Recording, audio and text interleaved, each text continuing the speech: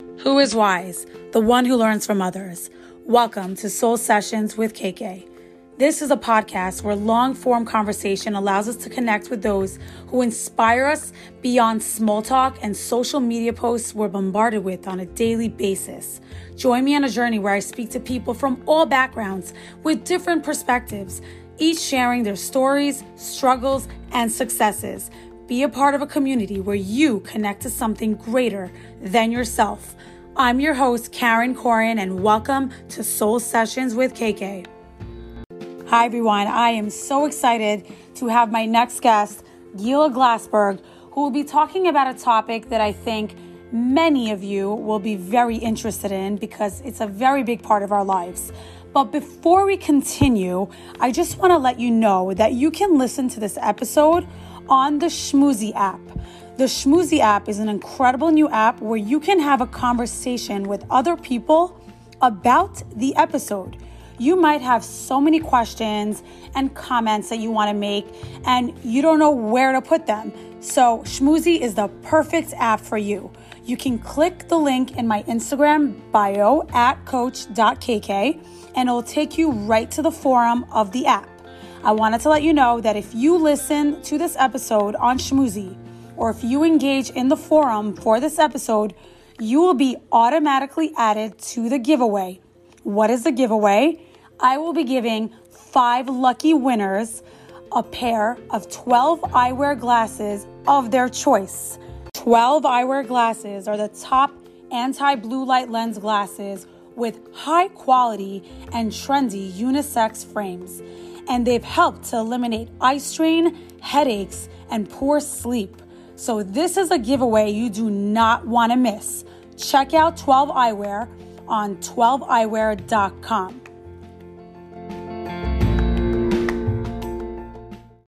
There are so many mixed messages regarding the food we eat, how much we eat, and how to feel about our bodies. It's really confusing when on one hand we're told that dieting empowers us to be in control of our lives, but then on the other hand we learn that dieting is the root of all evil. But lucky for us, Gila Glassberg is on the show today, and she is the dose of practicality we all need. Gila is a master's level registered dietitian and certified intuitive eating counselor. We talk about how and why she became a nutritionist. We talk about diet culture and its counteractive culture. And we talk about both of our struggles with food and overeating and undereating. In this interview, Gila reveals a secret to her healing, and that's intuitive eating. What is intuitive eating all about? Is it about eating whatever you want? Is it a diet? Is it a lifestyle? Or is it something not really about food? Find out today by listening to episode 38 with Gila Glassberg. Enjoy the show.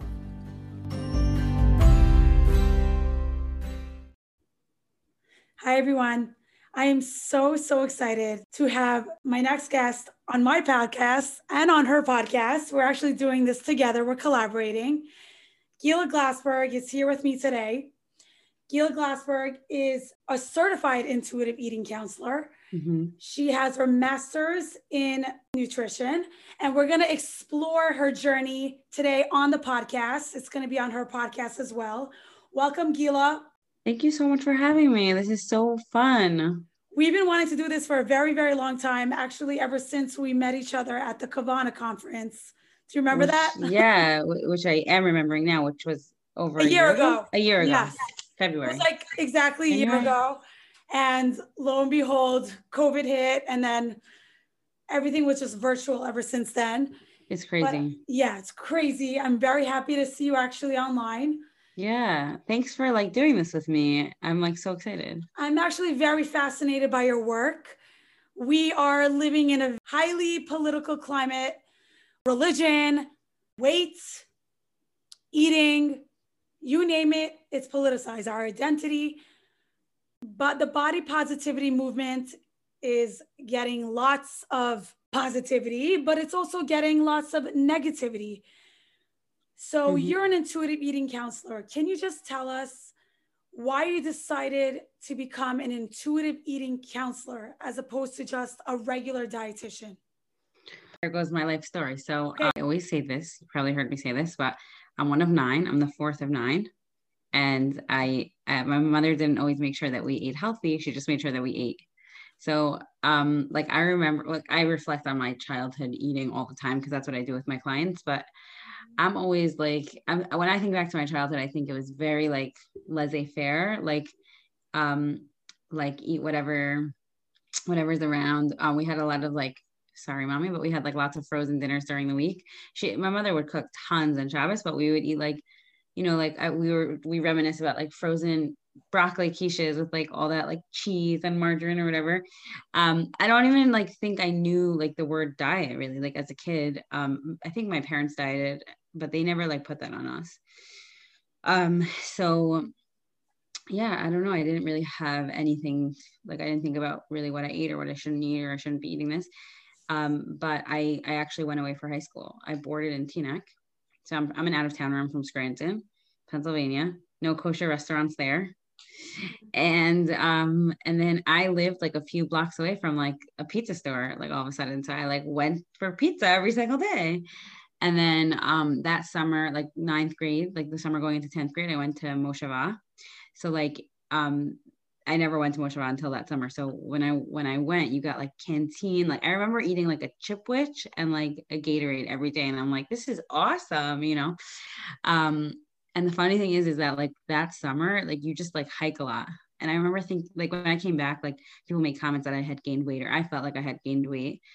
And that was at that time, like so many of my friends were like talking about dieting and like everybody's like, I'm so fat, like I'm disgusting, I hate my body. And it was just like I kind of like absorbed that really quickly, like, okay, this is what you do like in high school, I guess, you know. And like we had like competitions, like who's gonna lose more weight. And I remember one competition, like it was like 1 o'clock in the morning on a Saturday night, and I'm like, I need to eat pizza. Like, and it was, and my friend was like, you can't eat pizza. Like you're like, we're have a competition. I'm like, I don't care. Like, I just felt so deprived. It was so weird. And yeah. And then like, I just felt really out of control around food. Like what am I going to eat? And I need to be on a diet and lose weight. I felt really uncomfortable in my body. And so what happened was I distinctly remember thinking like, instead of cutting carbs or cutting something like candy or whatever, like I'm just going to try not to eat, which is like so horrible, such a horrible thing to think. But like for me, that worked, you know, like I had that like sense of control. I lost a lot of weight. I was obsessed with the scale. I would weigh myself multiple times a day, wishing the number was lower and lower and lower. And it was pretty scary actually, you know, like I had lots of food rules and it was kind of scary. Like, Wow, yeah. I noticed that you acquire this from your surroundings at school and your friends, whereas I feel like most people gain this insecurity from their families or the home they grow up in. So I grew up from a very different family than you, where it wasn't a laissez-faire type of thing. It was more like everyone was very self-conscious about what they ate. Mm-hmm. And the food always had to be healthy. My mom always tried to make sure there was no junk food in the house, and there was always chicken and vegetables and salad. And there was always this fear like, oh, you can't eat that. This is not good. This is unhealthy, quote unquote, unhealthy. We can't eat this. It wasn't so much like, oh, you can't eat this food. Like, none of us can eat this type of food. Mm-hmm. So, listening to your experience, it's very interesting. Like, we both felt uncomfortable with our bodies at one point, and we both struggled with food and dieting and eating, but it came from a different place. Mm-hmm. I felt like I got it more from like the home I grew up in. No offense to like anyone in my Right. family. I'm not Right. trying to like bring them down. It's just the culture Right. that we were raised in. And you grew up in a family where eating wasn't an issue. Like, eat what you want. Life is great. La di da. Mm-hmm. Mm-hmm. And it's interesting that you It got is that really from like your interesting. friends. Yeah, it's actually interesting because like my friends were sort of like my family in high school, even though like I love my family. I love you guys if you're listening. But and I'm really close with, I happen to be really, really close with like all my siblings. Yeah, all my siblings were all really close. Um, so yeah, that's like amazing. But I wasn't close with them as when I was in high school, for sure not. Like I didn't even live with any of them, like I have a sister a year older than me. She lives in Philadelphia. Like we didn't even board together. Like we didn't live together. So yeah, that was like, I went to my friend, like if any of my friends are listening, like shout out to you. I went to their houses every single Shabbos. Like I was like away, like I was living with my friends basically. So I guess that really makes sense. Honestly, like I've like reflected on this story so many times, but like I didn't live at home. So like I don't know, like I don't ever plan on sending my kids away for school. I can't imagine. And like to know, I'm not blaming anybody, but yeah, it kind of just went under the radar. But I wouldn't even say it went under the radar. I would say that I was praised. I was really, really praised. Like if I had seen any of my family members, hadn't seen them for a while, or a friend or whatever, like they were like, you got so skinny, oh my gosh, how did you do it? And that's just like, I was a very insecure child, super, super self-conscious, insecure. So to get that type of positive attention, it was like addictive. At what So, point did you realize that your body wasn't good enough? If you like loved pizza and everything was great, was it during puberty? Was it when you started to notice boys? Like at what point did you notice that struggle? I think it was after like I came back from camp that summer, and I had gained a lot of weight. I was eating like a lot that I wasn't, I wasn't like and my mom did have rules. Like she wasn't, I think I don't remember exactly, but I remember like we weren't allowed to bring like candy type of food to school, but we were allowed to bring like pretzel type of food, like that type of stuff. I remember coming home from school and like eating like a box of graham crackers, because now I totally understand. I was like really, really hungry, like kids get hungry at like 4:35 ish. Like I have dinner ready for my kids when they come home. They're hungry for a meal, so if you don't have a meal ready, they're going to eat a snacks worth Right. of meals.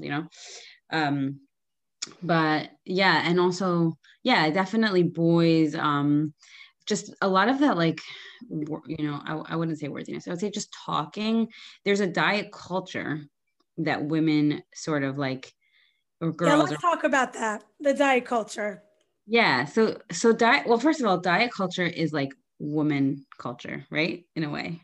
I'm not saying that men Yeah, they there do is. it too, but it's They more do it too. I know. pervasive. I hear it now, by the way. And a lot of my family members who are male talk about their dieting also. But I mean, like, there's a lot of bonding that goes with dieting. Like, I would say that I'm thinking, like, this is coming out from me right now, but I'm thinking, like, when I was doing that diet competition with a friend, like, that was really bonding, Like, when I'm like saying, like, I'm so fat, and no, you're not fat, I'm fat, or whatever, like, there's a lot of like bonding there. So that makes a lot of sense to me, that teenage girls bond over dieting, and you feel kind of awkward in your body anyways because of the stage that you're in. You're not like finished Yeah. growing, Yeah. so it's sort of just like perfect breeding grounds for, this type of things. Right. So tell us a little bit about after high school. So you noticed that you were eating a lot, you were overeating, and then Yeah. what So happened so after so that? what happened to me is that I went through this, like, I would say probably borderline eating disorder, where I wasn't really eating, lost a lot of weight, got lots of compliments. And so for me, I went away on a trip with my two really good friends. We went to California in 11th grade for our midwinter break. Actually, it was really fun. Um, and I guess like they were kind of seeing how I was eating or how I wasn't eating, and they were like, what are you doing? Like, and I was like, oh my God, I got caught, like, and then I was like, yeah, they're kind of right. Like, I'm obsessed. Like, I barely eat, it was kind of scary. But um knowing what I know now, that could have spiraled. But that kind of like break sort of helped me to be like, okay, this isn't healthy. So what is healthy? It happens to be like, I was like, okay, I want to be a nutritionist. Like when I was in 11th grade, I'm like, this is what I'm going to do with the rest of my life. Like, I want to get into the from schools. I was like so into it. And like, I was so not a student. Like, I barely like got through high school. Like, seriously, I barely got through high school. Who knows what I was doing in high school? Like, I didn't live at home. So like, actually, I had my oldest sister, Yali. She's a doctor, and she was in Queens College when I was in Teaneck. So she was living here, actually, like at a friend's house. And like when she was like a mother to me. Also, when she saw my report card in ninth grade, she's like, nobody doesn't pass ninth grade. I'm coming to school and I'm taking you to study. And she like, it's really funny. She like took me to Queens College and she's like, you're studying. So yeah, I wasn't a student, and I was like, I didn't realize that like a nutritionist is really a dietitian. I didn't realize like it's a real science heavy degree. So yeah, so what happened for me is that like I wasn't in that like eating disorder mindset anymore, but I was very meticulous about what I was eating. So anyone who knew me, you know, there was like the joke, like I was like, ask you that what's healthy, what's not healthy, whatever. And in seminary, like I went running a lot, like I exercised a lot. I was very, very meticulous about what I ate. But it kind of started to wear off. Like it slowly weared off. So I wasn't as like crazy, but like I was still very conscious of what I was eating and very conscious about my weight. I didn't really weigh myself. I think because I had developed a sort of an aversion to it because of what I went through in high school. I was so addicted to the scale. It was like scary. Same. But yeah. Yeah. Everything you're saying is really resonating with me. Did you have a similar experience? I hear you in my story. Yeah. What happened to you? Except I don't become a dietitian and nutritionist. I also became obsessed with food. Yeah. I would wake up and I would think about exactly am I eating today. Right. I wrote everything down, how many calories every single thing had. I finished breakfast. I would think about what I'm eating for lunch. After I eat lunch, I'm thinking about what I'm eating for dinner. Yeah. The whole week. Yeah. And all my activities and nights out with friends were all revolved around what am I allowed to eat. Right. I also became obsessed with the scale. I owned a scale and I was going on it maybe like 20 times a day. Yeah, me too. Before food, after food. Right. Seeing if it made a difference. Yeah. The numbers would really make a big difference on my emotions. Right. Yeah. You know, if a number was up, I was depressed the whole day. Yeah. Number was down, I was happy. Yeah. Right. It's interesting because I like sort of like analyze this a lot with my clients. I think that number, it's just part of us humans wanting to quantify things, you know? So like if I am X pounds and then tomorrow I'm Y pounds, that means that I did something to get there. So I'm powerful. You know, I hear a client say that a lot, like I'm powerful, I have control, I could change my body, I could change anything. You know, it gives you that false sense of control, which is exactly what it is, a false sense of control. So yeah, so that's where I knew I wanted to be a dietitian. I wanted to help the frum world. Let me speed up the story because it's getting, like I told it so many times, it's boring. And not at all. Okay, so what happened for me is that I definitely like stayed on like the healthy eating track, you know, like, and it was confusing to me. Like I felt like when I was being a little more restrictive, I was a little bit more bingy. Like I felt like that happening, but I was still like, I got this. I just have to learn more.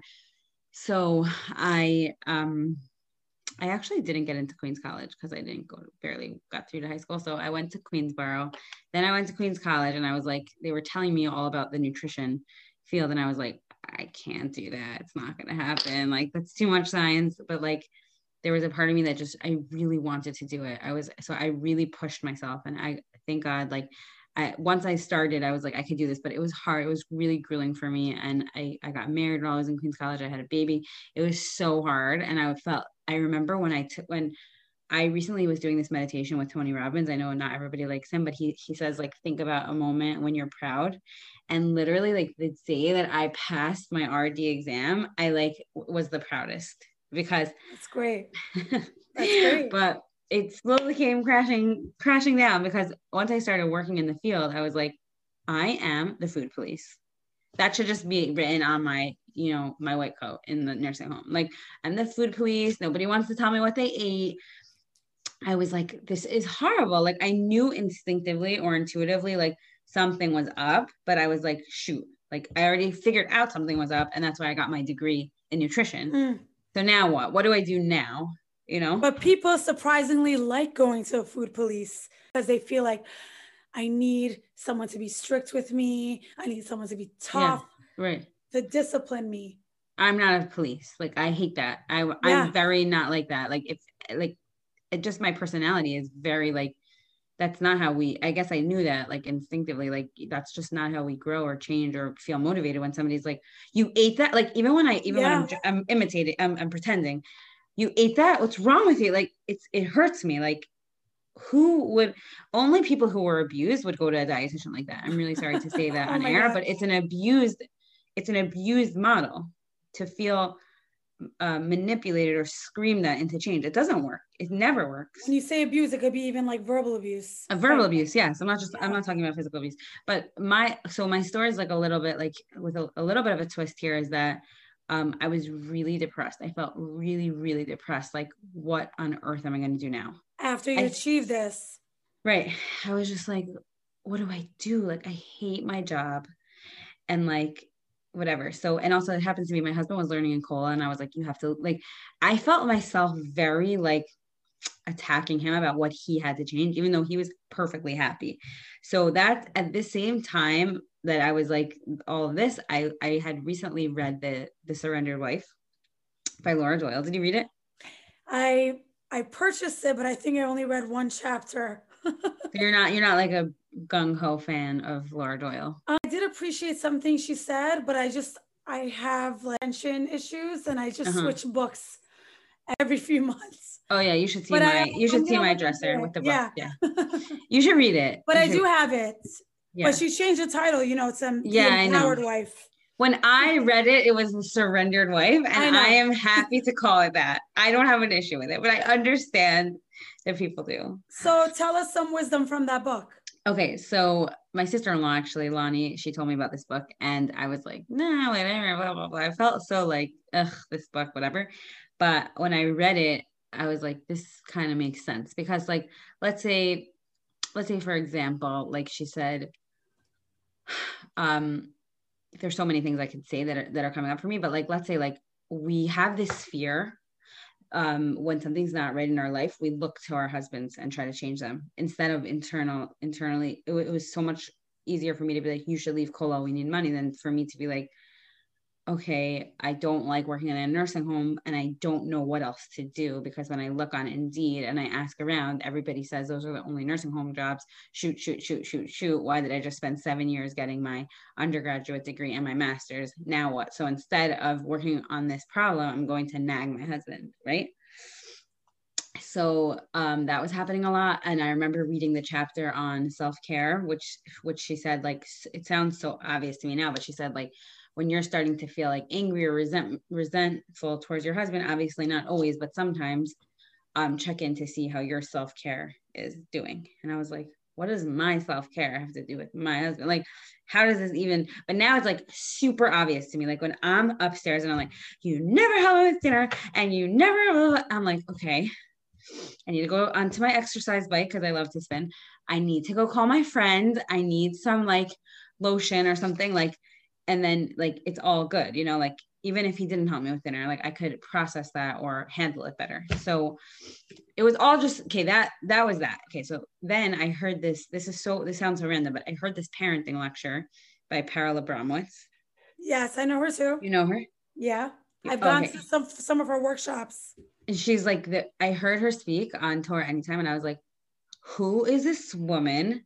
You know what? Also, like, I'm one of 9, right? I said this, and like, my love language is quality time. Mine too. Really? Yeah. So we should hang out. Yeah, we need to. So this is perfect. So I was like, it just clicked, like things that she was saying, because she talks about the love languages and the surrendered wife. She was, the things that I was learning a little bit on my own, she was integrating, and she's really funny, and she's just very, easy to listen to, and she's very moving. So I ended up, I heard her speak publicly, and I drove her home because she doesn't drive. She's Hasidish. And she was like, I was telling her my whole dilemma, which like now is so funny for me to think about. Like she probably just didn't want to talk. She probably just wanted to like drive home. But I was like telling her my whole life. And then she's like, well, I do private counseling if you wanted to come to me. And I was like, that was sort of like that, the interface where I was saying about my husband and nagging him and being, I was like, okay, I hate spending money. I have this financial anxiety piece also, but I was like toying with this idea, like I am going to get to the root of what's really bothering me. Like, is it that I have to make myself like this job, or is it that I have to find something else? And that was like a 3-year dilemma, honestly. But the start of finding myself in this path was going to Peril for a session. Like I always think back to that session, and Peril, I told her all these things, and she's like, have you ever heard about intuitive eating? And I had never once heard about it. Wow. It just comes to show like there's moments in life and people we meet that really can change our life forever. And she really did. She is the person who basically made who you are today, right? What you're practicing today. Yes, she is. And I thank her profusely if she ever listens to this. And even if she doesn't, I like, it changed my life. It did change my life. And I remember saying to her, she's like, I'm like, I hate my job. She's like, do you ever think in the morning when you get up, like, I'm like, I'm leaving before they even go to school. My babysitter's putting them in the carpool. She's like, do you ever think as you're walking to your car, like, I'm a hero and my husband's going to yeshiva? And I'm like, I never think that once. And I don't think that now. And like, she's like, then what if you gave yourself like a deadline? Like by Pesach, if I don't find another job, I'm leaving. I'm like, leaving without another job? Who's going to have the health insurance? Like all this, like, going back to the surrendered wife, like, and never like giving my husband the permission to take care of the things that like I knew he could take care of, or I needed the control, you know? So there was a lot of like this interface of like, that's why I think I do happen to think intuitive eating spills over into all aspects of your life. Parenting, marriage, relationships. Yes, right. So can you tell us how intuitive eating spills into all these other areas in your life? Doesn't it just have to do with eating? Right. So the thing about that is, I'll just say, like, when I was explaining this to her, she was like, have you ever heard of, like, let's say Overeaters Anonymous? She was trying to tell me like all these different things about that interface, like nutrition and psychology. So she had heard of Rena Reiser, who's another intuitive eating counselor who is amazing. And I contacted her and she told me about intuitive eating, and we're good friends, and she's taught me so much of what I know. And so I read the book. I ordered the book that day or whatever, and I read it. I'm like, oh, that's why I was binging on pizza in high school. Which book? Intuitive Eating. Oh, the one by what's her name? Evelyn Tribole and Elise Resch. Yeah. So I ordered the book, and I was like, how come I never heard about this? How come this is so well researched? Where have I been my whole life? I even like emailed some of my professors in college. I'm like, did you guys know about this? Like, why is it hidden? Yeah, like what's going on, you know? So, and also, you know, Rena added me to like a WhatsApp chat with other intuitive eating professionals, dietitians and speech therapists and OTs. And there was all this connection, like this huge amount of connection that I was definitely lacking in my nursing home job. So anyways, so intuitive eating is, it's very intuitive, but there's 10 principles, and they're all designed to help you heal your relationship with food. So, when I work with my clients, the authors are very clear that you don't have to work in any specific order of the principles, and they really are not linear at all. They just happen to be. I haven't heard. I mean, when I get into something, I like become obsessed. Like I listen to probably like a million interviews by Laura Doyle and the authors of intuitive eating. That's just the way I am.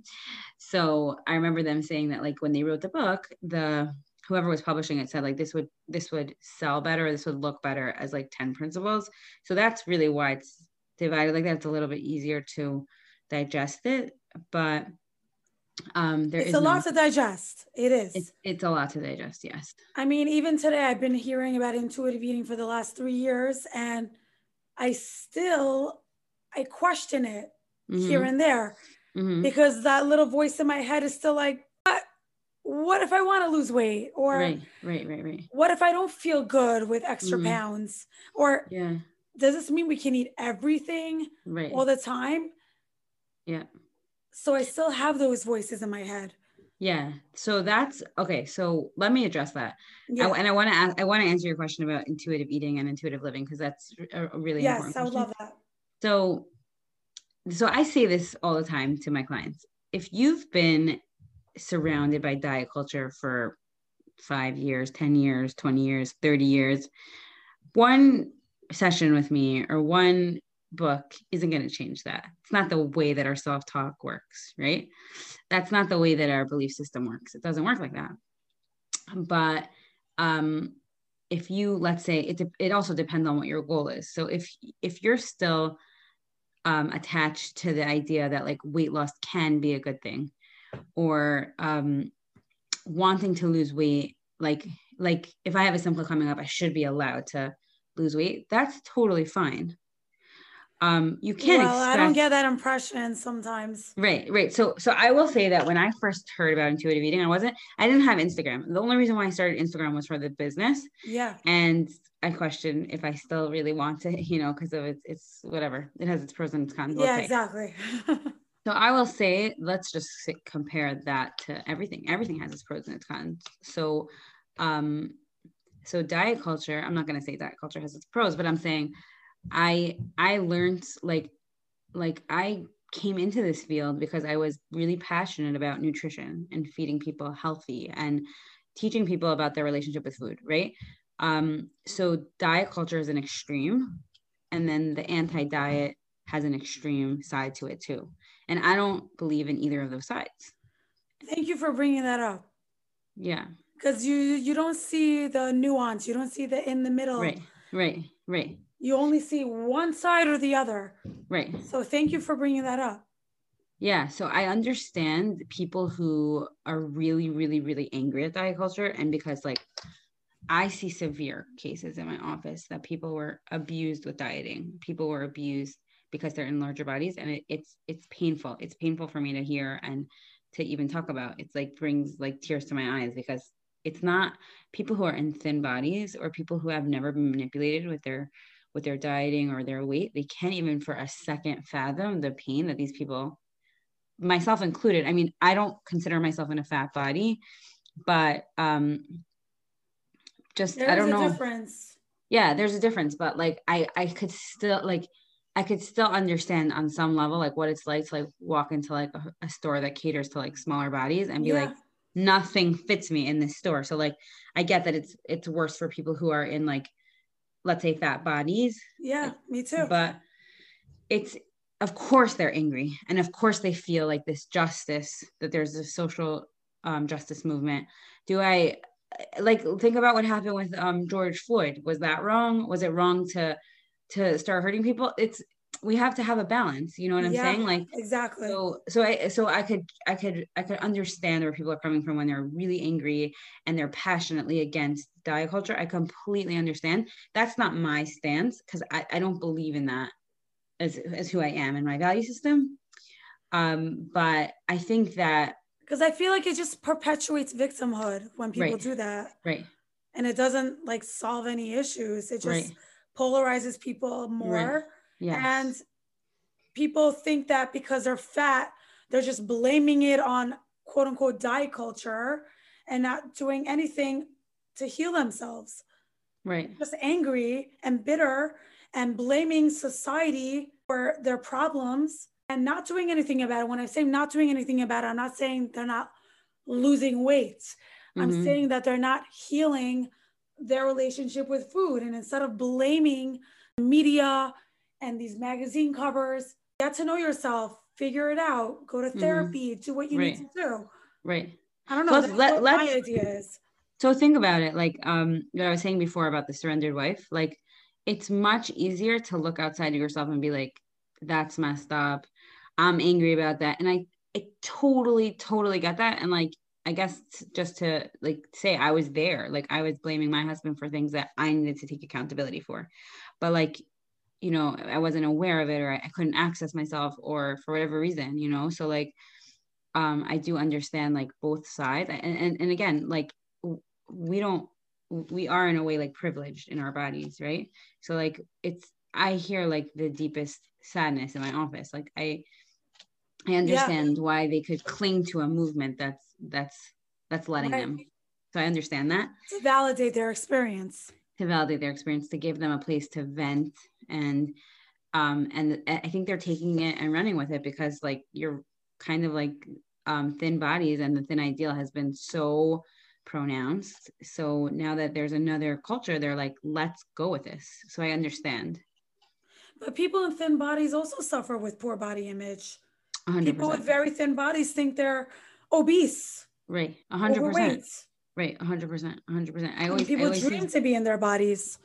Right. So I have a few opinions about that. Like I know when before Corona, I did some live lectures like in my house by myself with Rachel Tuckman, some other Yeah, I remember that.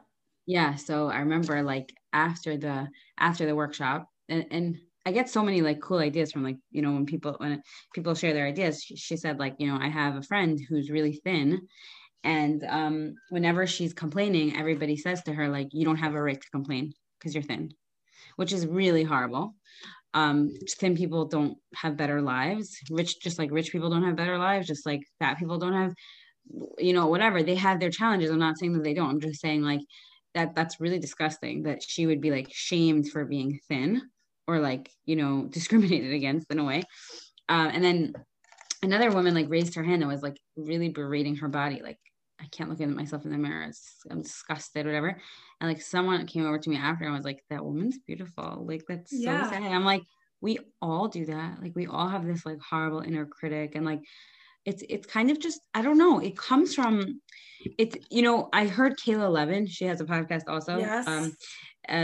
First year married. She said like the beauty industry makes you feel like you're 20, like you have 20% more to be like beautiful. Like you're 80%, but like if you get this eyeliner, if you lose weight, if you get that dress, like, and I'm so conscious of it now when I listen to marketing. I'm like, they are literally telling me that if I had that cream, like I would make money. Like they're just like, I understand like marketing, whatever, but like it's horrible. And we have to be aware of how media, I'm not saying there's any, like I have social media and I get it. Like it has enhanced my life. We never would have met, Yeah, but exactly.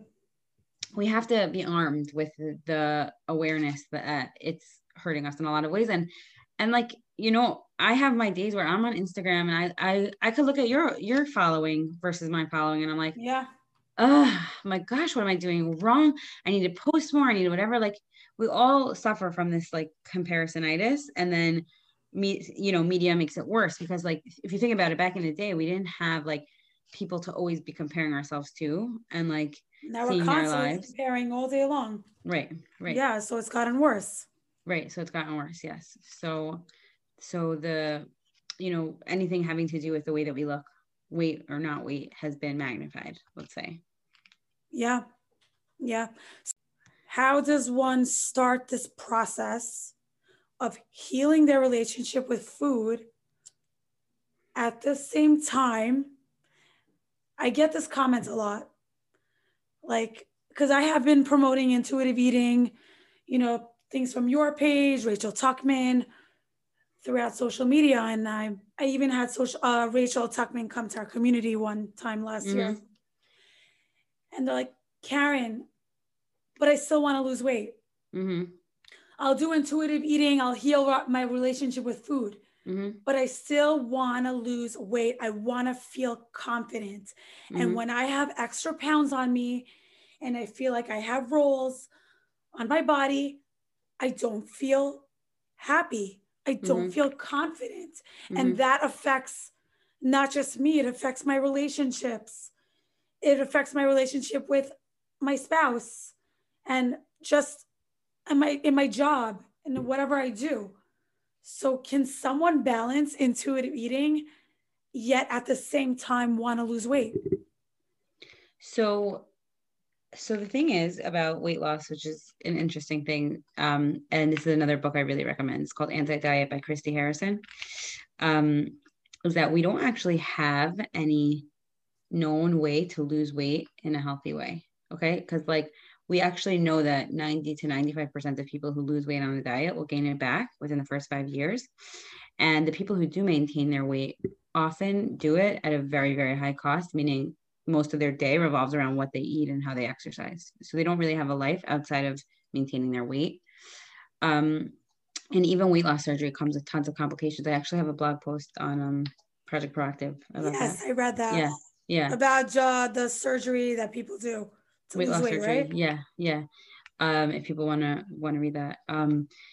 So you can't really go hand in hand, but like, let's say a client will say like, I still want to lose weight. I'll tell them, for me, your goal is not weight loss, but you could have whatever goal you want, but this isn't to lose weight, because we know now that like, let's say BMI, or it's an arbitrary number. Like we don't, like, we don't see like that health correlation, like the media is promoting, or there's so many other confounding variables that people aren't, testing for when they're doing their research or whatever. So I think also that like when you have this goal of weight loss and you deprive yourself, you almost always have binging or overeating or emotional eating. And it's like compounded because of the dieting, because you start to really, really mix your emotions up with your physical sensations. So like, let's say, for example, you're like, okay, I'm not eating pizza. And I always use, pizza is my favorite food. Hi, So I'm me not, too.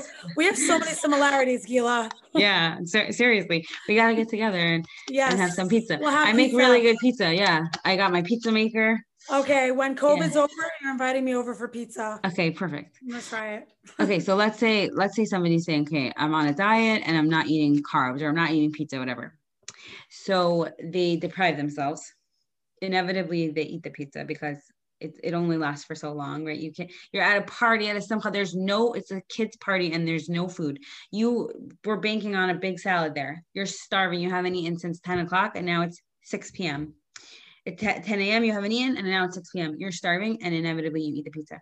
Then you feel this deep, you ate it. So you're like, screw it. I'm going to keep eating it. Then you eat 3 pieces and 4 pieces and you can't control yourself. You already ate. So you're having some Coke and you're feeling physically nauseous from the lack of eating, then the overeating. Now you're feeling super guilty. And now these two feelings have become intertwined. Okay. So now, whenever you're feeling guilty, you're wondering, is this related to my food? Whenever you're feeling overstuffed, you're feeling guilty. When you're feeling guilty at a different time, it's relating to your body in a certain way. So you mix up all these emotions, and this is the way that I work with my clients. And it's not always like this, but I found that there's like this general process that I could do with my clients, which is like on the first few sessions, it's like unpacking their diet culture history. So like what it was like in their house as a child, were they rewarded for eating or not eating, or weight loss or not weight loss, right? Because then people have that issue also where they're praised to eat. And then Yeah. And then I really, really want to help people figure out, what does hunger and fullness feel like physically in your body? Because that's become completely like skewed, because you're eating, a diet's telling you what to eat, when to eat, and how much to eat. So then when you're off the diet, you're doing what they call last supper eating. So you're eating even though you're not hungry, but you're never going to let yourself have the cake. So that's just really, really confusing for people. So I want them to physically understand that this is subjective to the person, and that you have physical cues of hunger and fullness. The more you ignore them, the quieter they get, but we could reinstate them. And I really try to help them practice it. And, Rena Reiser says this, and I love it. Like, you could read a book on how to play guitar, but until you play it, it's not the same experientially. So intuitive eating is very experiential. Like, I'll have clients say to me like, oh, I would never, if I ate a piece of pizza, if I ate a piece of candy, I would never stop. And then like, we get to the principle, make peace with food. And they're like, I don't know what happened. There was candy and I wasn't eating it. And it was so weird. I never thought it would happen. I thought you were crazy. I thought intuitive eating was crazy. I never really believed it, And then I'm like, and Evelyn Tribole, one of the authors of Intuitive Eating, who's amazing, she always would say like, the experiential process is the most powerful for us and our clients. So a client who is in front of candy and isn't binging on it for the first time since they can remember, it's very powerful. It's very powerful. Very powerful. Yeah. I'll tell you a little bit about my experience. When you were speaking about the binging and the restriction leads to binging, I was doing that for years and years and years of my life. Right. I was on every diet you can imagine. Every single diet, you name it, I was on that diet. And I felt like the next diet would be the savior, would be that one diet that would get me to my goal weight, that would make me my dream body, and I would achieve all my dreams. And then what would happen?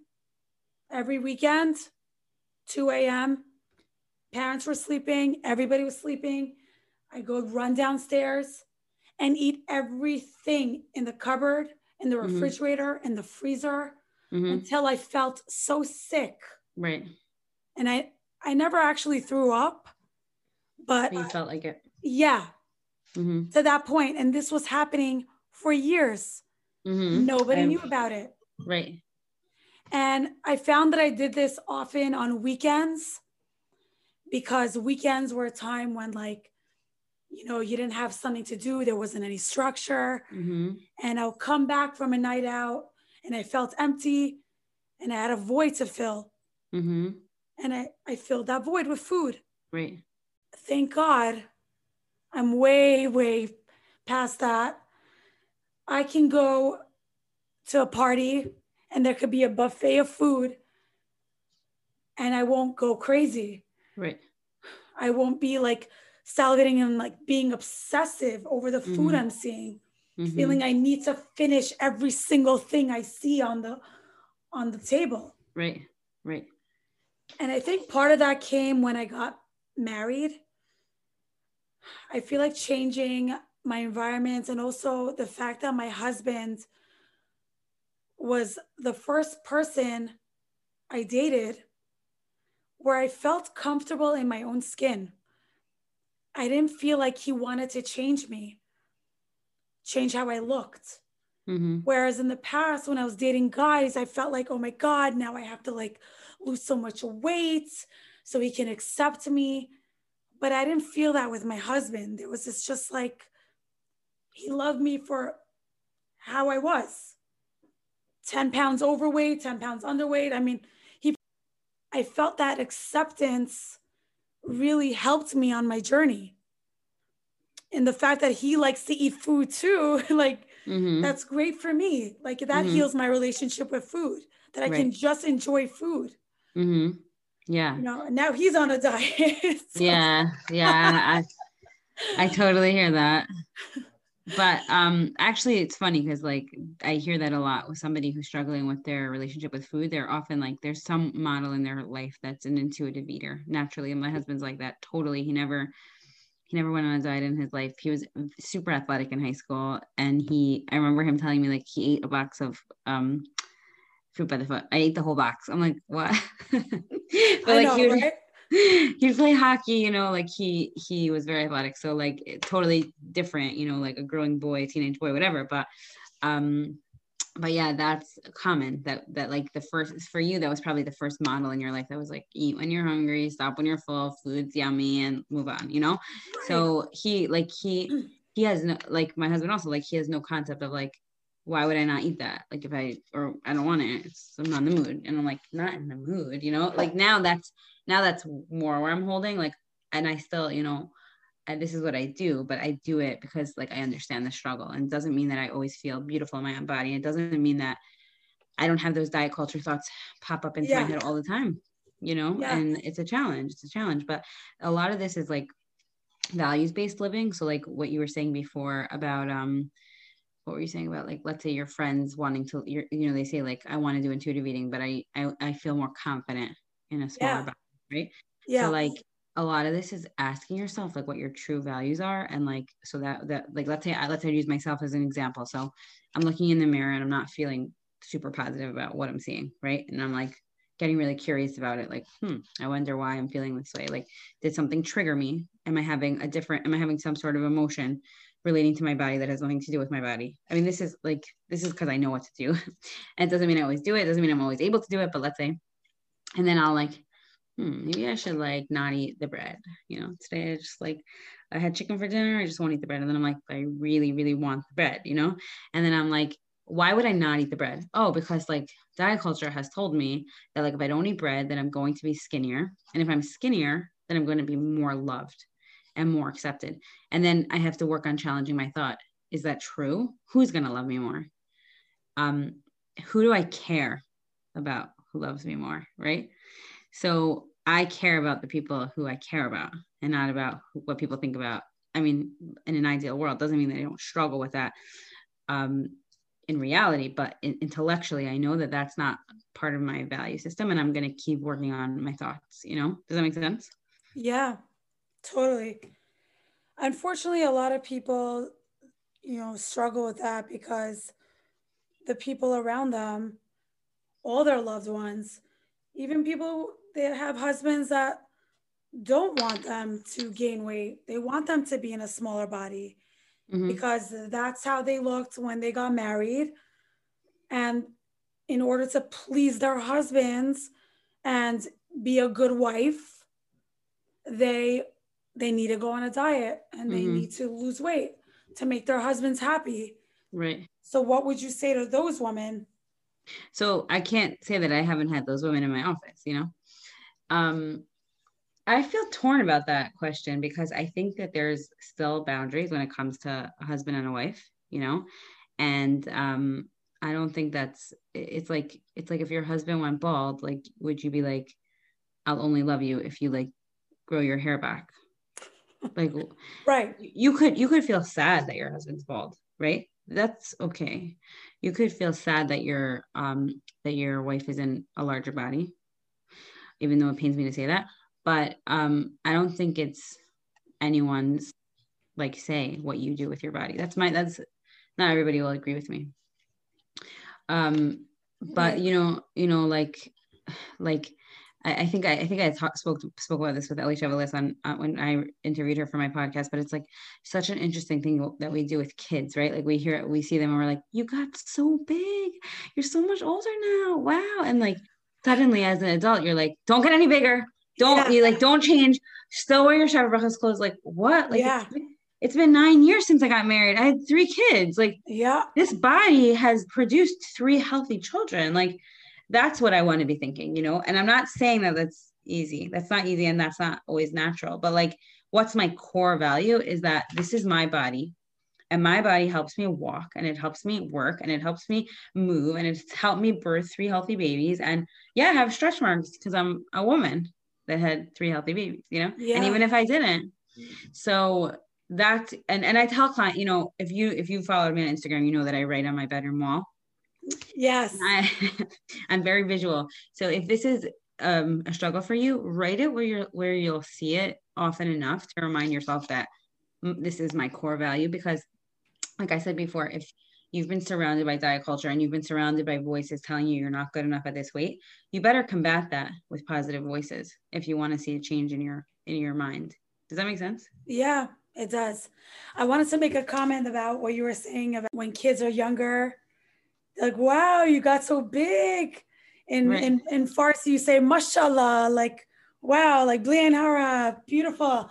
And when you said the opposite happens when they're adults, like, no, Right. you have to be smaller. Right. So it's also the same thing when kids are younger. I grew up in a culture where you're like, you have to finish your plates. Mm-hmm, mm-hmm. In Farsi, they're like, bokhor, bokhor, bokhor, Right, like, right, eat. You have right, to right, finish. right. My grandmother, I remember like her chasing around with like a spoon of rice. You have to finish your choresh. Right. And then there's a certain point when you turn like 16, 15, 16, 17, and it's like, no, don't finish your plate. You have to be a lady. Mm-hmm. You're not like an animal that you have to finish your plates. Right. This mixed So message. it's that mixed Right. message that we're talking about. So it's interesting Right. that you said that. Yeah. Well, I'll tell you something interesting that I say this often is that did I just post about this on Instagram? That our belief systems, right? We don't choose our belief systems as children. We just absorb them. So that's why I always go back to the childhood and the memories about food. And it's very like I said before, it's very experiential. You'll bring up a memory about your childhood or your mother's food or your mother's lack of food or your dieting days or how you bonded with food or how you bonded with dieting, right? But so the belief system isn't your choice as a child. We just absorb it, just like you don't decide to be frum orthodox as a child. It's a belief system that we absorb. Now what I like to do with diet culture or anything is that I say we're taking the content of the drawer out and we're dumping it on the table, and this is, you're going to observe your belief system that you've absorbed. And as an adult, you get to choose, what do I like and what do I not like? Does that mean that it's going to switch because you've decided? That's not what it means, right? Because if you have been programmed to have this belief system, but you do have a choice if you want to continue with that belief system. enter intuitive eating. So I'm giving you a health at every size, anti-diet. I'm giving you a new belief system. And I've heard other dietitians say, like, try it on, like, see how it feels. Like, maybe it's not completely aligned with your values. Is there nuance? 100%. Do you have to try it on and see where it fits you and where it doesn't fit you and how it works in your life and how it doesn't? 100%. But yeah, you get to choose. That's your belief system. I really love your approach. I just feel like you're so balanced. I'm seeing so much, just like so many extremes. Mm-hmm. And like when people are pushing an agenda, I'm just like, it's too much. Right. It's way too much. And I'm here talking to you. You believe in health at every size. Yeah. Health at every size. Mm-hmm. And you're bringing it up in such a practical way and saying like how you can choose to do this and that it's all about like your values. And I love the way you're bringing it up. You're not like forcing me. You're not like angry. And I just feel like this anti-diet culture, I know. There's a lot of anger behind it. Right. And it's not really like inspiring or motivating people to not go on a diet. Right. And not only that, like, it's everyone's is autonomous to make a decision whether or not they want to go on a diet. Like if someone wants to go on a diet because they want to feel good about themselves, why do we have to get involved? Right. Why do we have to tell them what they can eat or can't eat, or how they have to tell other people what to do? I understand like there's certain people that push diets on other people, but maybe those people want a diet. Right. Do you find anything wrong with that? So I'm not like a believer of like unsolicited advice in general. Like, I don't think anyone really likes that. Like, just like if you're in shul and somebody would come over to be like, didn't you know you have to cover your hair? You'd be like, can you not talk to me like that? I'm an adult. So like, it's the same thing which I think is disgusting. I don't think anyone should ever do that. I think that we never, I don't want to get into such an intellectual conversation, but I remember, Parel, going back to her, I love her. I love everything she says. And she says, I'm going to be reading her books now. Oh my gosh. So she says, Bechira choice is 49% of things are too easy and 49% of things are too hard. And then there's that 1%. Does that make up 2%? Whatever. 49%. Whatever. And there's that one tiny like sliver of percent that's where you're gonna struggle, but not too much, right? So I've like, so she's very funny. So she says, like, let's say somebody would come to you and be like, Gila, I have a fridge in my basement. Can you please help me move it? And you'd be like, I'm really sorry, but like, I cannot help you move a fridge, and they'd be like, make you feel really guilty. Like, your mother would have helped me. What's wrong with you? You'd be like, I hope you have enough emotional intelligence to say, I'm really sorry, but no, I cannot help you move a fridge up a flight of stairs. So that's going to be too much for you. Right. So, what my point is that that's giving me a lot, like a really nice metaphor for like, we literally never know what people are struggling with anything that's going on in their lives. I know that firsthand. And, if people feel like they're going to feel better on a diet, do I agree? I don't agree, but that doesn't mean that they shouldn't do it. What does me agreeing or not agreeing have to do with it? Do I think that people get this false sense of worthiness because they lose weight and people compliment them?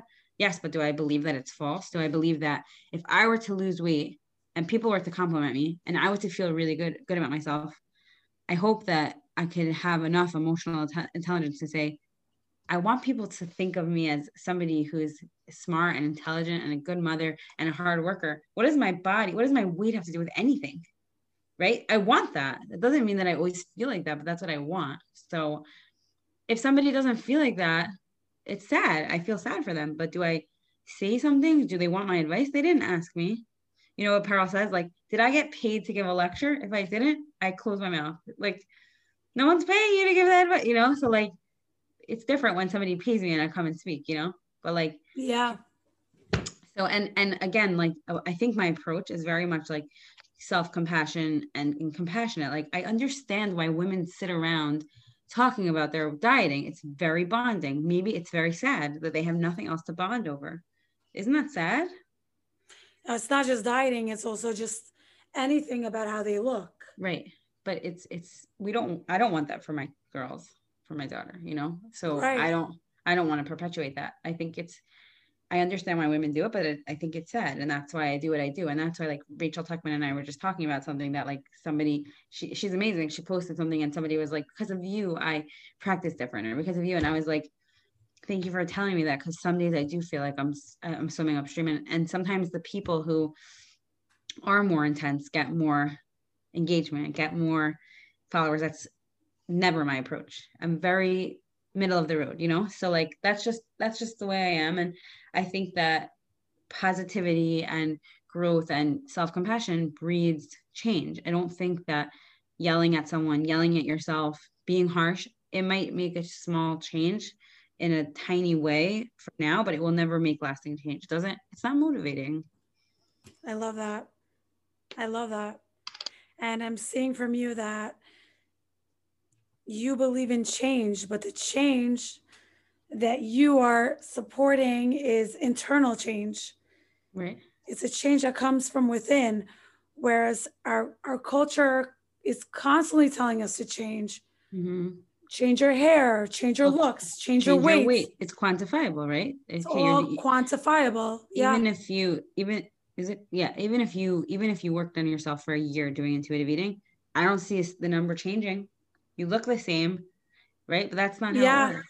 And it's the same thing with religion. Right. When people go for the gap year in Israel or they go to seminary, are people looking about how you change your midot, Right. about how you grew as a person, how you developed your relationship with God? Or are they saying, oh, she's dressing sanua now. Right.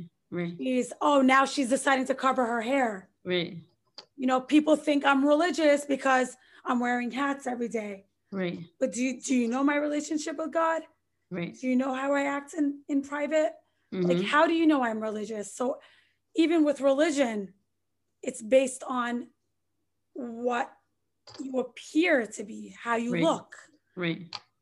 Which is normal, because we can't really, I mean, sometimes we could tell if somebody changed internally because by the way they're behaving, but like as humans, we do like to quantify things, and we do like the numbers and the comparing. It's just kind of the way our brains work. So it makes sense. But that's why this work, like you asked me before, like this is very deep, hard work. And so many of my women are like, I can't believe I'm crying to my dietitian. I'm like, you're the fourth person today. Like, this is really hard to say, like, wow. Or what about the woman who said, like, I've been dieting for 20 years. Like, I can't believe this was like false. Like, I gave my life to this. That's really hard.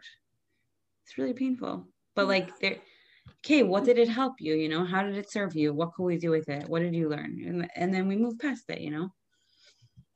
You're not just intuitive eating counselor, but you're also helping people connect with themselves. I mean, which is what intuitive eating is all about. It's not just about the food you're eating. It's about being curious. Why are you acting the way you're acting? Why are you feeling a certain way? Why are you reaching out for that? Are you really hungry? Right. Or do you feel full right now? Right. It's all connected to everything else that you were Right. talking about. Right. It's very interesting. Right. And that's why the skills that you learn with intuitive eating, you get to learn with life skills. Like, you get to ask yourself, like, do I really want to go with that person? How does that person make me feel? Is my gut telling me something? Is it not? You know, and like maybe we never got to really listen to those cues, and our bodies tell us a lot of things. Right. You mentioned something before about eating when you're hungry and stopping when you're full. With intuitive eating, is it ever okay to eat when you're not hungry? Yeah, so totally. So I'll say that a lot of intuitive eating, people like, they sort of like take what they want, leave what they don't. But like, I don't mean that in a good way. I mean, like, they're just like, there's a principle like make peace with food, which is sort of like exposure therapy. And people just like are like, oh, that's intuitive eating. That's like one part of intuitive eating. But like with hunger and fullness, people turn that into a hunger fullness diet. It doesn't mean that you only could eat when you're hungry, and you have to stop when you're full. I'm sorry, that's my victory alarm. What's a victory alarm? We'll learn about that later. Oh yeah. So that's from Carol also.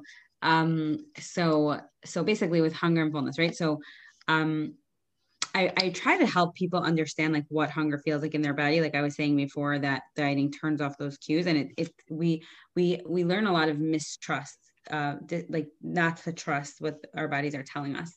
So first of all, a body needs to be fed every 2 to 3 hours, most people. And there's meal hunger and there's snack hunger. There's different variation of hunger. Maybe you're completely empty, like on a fast day, or maybe you're what we call polite hunger, like you're looking forward to like a satisfying meal. So really honing in on how you're really feeling physically is going to help you match what you need at that meal. And the same thing with fullness, which I'll just say interestingly, is that clients tell me it's much easier to feed themselves when they're hungry than to stop eating when they're full. And that's a whole different story, because they're the pattern of overeating has served them in a lot of ways. Feeling like even though they know they're not on a diet, that one day they'll be put on a diet. So they're afraid. So then there's like this like practical in between where you're like, I'm not really hungry right now, but I'm going to a show in an hour and everybody else is eating, so I'm going to eat. That's practical. And then there's like, of course, there's an emotional eating component, which is beautiful, which is like I always say, like when it gets a bad rap usually. It gets a really bad, yes. So like when you shouldn't ever eat when you're emotional. Right. You shouldn't ever eat when you're sad. I'm like, bar of chocolate is pretty good when I'm sad right now. Right. And also like think about it. Like when I'm happy. What about like at people's weddings or at people's whatever funerals, or when somebody's sick and you bring them a meal? Food is love and comfort and joy. And what about like our traditions, like as Jews? It's everything. It's Hashem, like I say, like Hashem made us have to breathe and he made us have to eat, but eating is pleasurable for what? For a reason, right? So when a baby's born, a baby will drink from his or her mother, either a bottle or formula. I mean, a bottle or from his mother, and he's getting like lactose, sweet milk, and the baby is getting so much more than the nutrients. The baby's getting love and comfort and closeness and being taken care of, right? And hundreds of emotions that a baby learns all throughout the first few minutes of birth, and even in utero and all those things. And how excited do we get when we give our child their first meal and they're putting it in their mouth and they're trying to make sense of it? It's so much connection. Like, it's such a beautiful thing. So do we associate emotions with food? It's just natural. It's just part of life. And sadly, it's become a sad thing, but it's a really, really beautiful thing. So I'll say, like, using food to cope with your emotions some of the time is a beautiful thing. If it's the only way you know how to cope with your emotions, you're definitely being negligent of your emotions. Right. Okay. That's where I come in and I start to help you. Why did you eat? Were you hungry? Were you emotional? Or was it something else, or a combination of, is it habit? Is it just there? Do you have to move it? Are you tired? Are you just people eat self-care? Right. Is it your only form of self-care? Is it your only form of pleasure? So then if it's your only form of pleasure, you're going to be more food seeking. Right. And let's say with the love languages, which I talk about a lot, is like, what is your love language? And can you fill your love tank? Because maybe food has filled that for you. Right. Or like if Chas v'shalom, someone's going through a divorce, or somebody has lost someone in their life, food's a constant best friend. It's always there. So that's real. It sounds like dramatic, but that's real. I hear that all the time. And I could relate to that. Right. So like, like, as you know, like my mother passed away like 2.5 years ago, and it was very sudden. And my son was born a few days later. And I remember saying to my husband, please get me some ice cream. And he didn't come home with it. And I was like, that was the only joy of my day today. Like, but like, I was completely aware that was an emotional thing, but like, I gave myself the grace, like I needed that, So like you said before about like the chocolate, like that's okay. Like, that's okay. Sometimes you're going to use chocolate, and sometimes you're going to call a friend, and sometimes you're going to get a really good cry, and sometimes you're going to do something destructive, but like, we're humans. Like, we need that grace, basically. I love that, Gila. Gila, I could do like part 2 and 3. I know. I really wanted to interview you. I don't even know how you started your podcast. I don't even know It's not about me. Well, you're going to come. Are you going to come on my podcast next? Hopefully one day, God willing. Okay. It's the listeners to listen to your perspective, your journey, and what you do to help people not only heal their relationship with food, but heal their relationship with themselves. And I'm seeing that intuitive eating is not just about food and eating, it's about self-care. Mm-hmm. It's about self-care. If there's one piece of advice you can give to our listeners about food and life, what would that be? One piece of advice. Oh gosh. To end off the show. Oh gosh, because I don't know how to give people one piece of advice. I would say read the intuitive eating book. Please read it. Don't comment on my things and be like, I don't get it. Read it. Please read it. Because there's so much information in there. Read it, take notes, highlight. Yeah. Make it your book.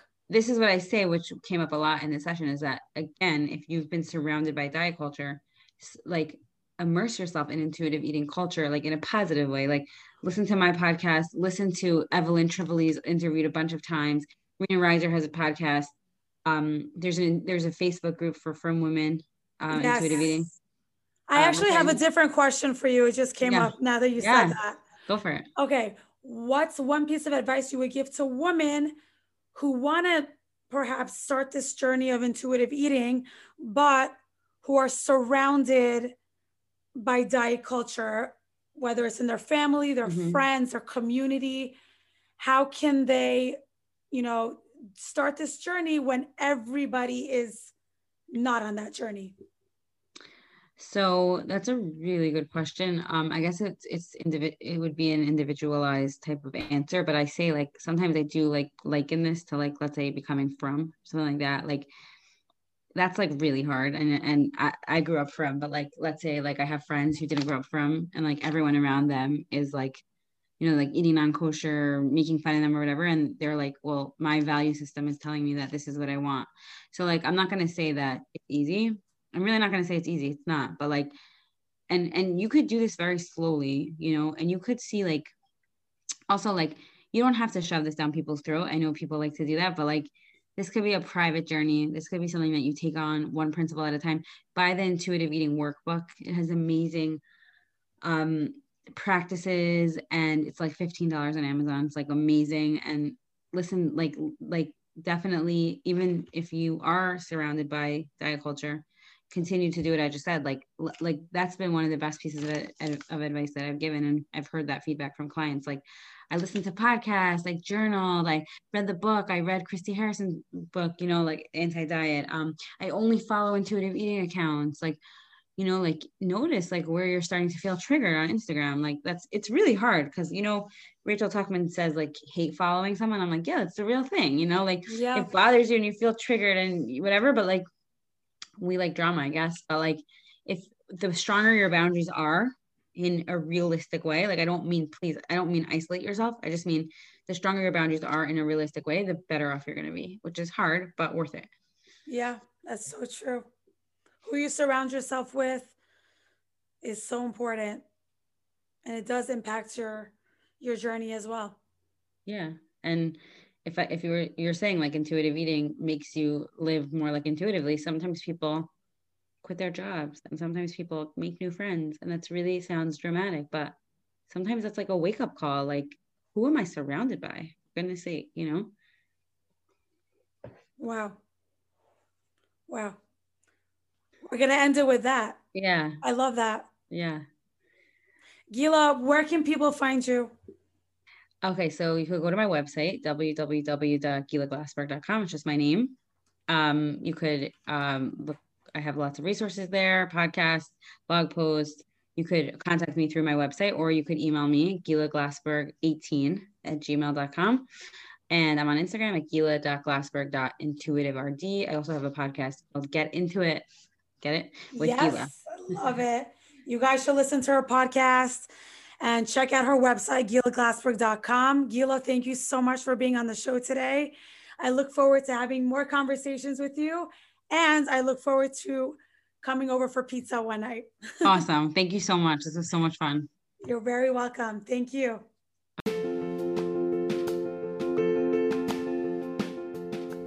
Thank you for listening to my podcast.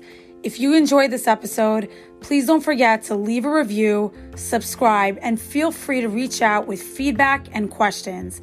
If you want to learn more about what I do, you can check out my Instagram page @coach.kk and check out the link in my bio. Let's connect.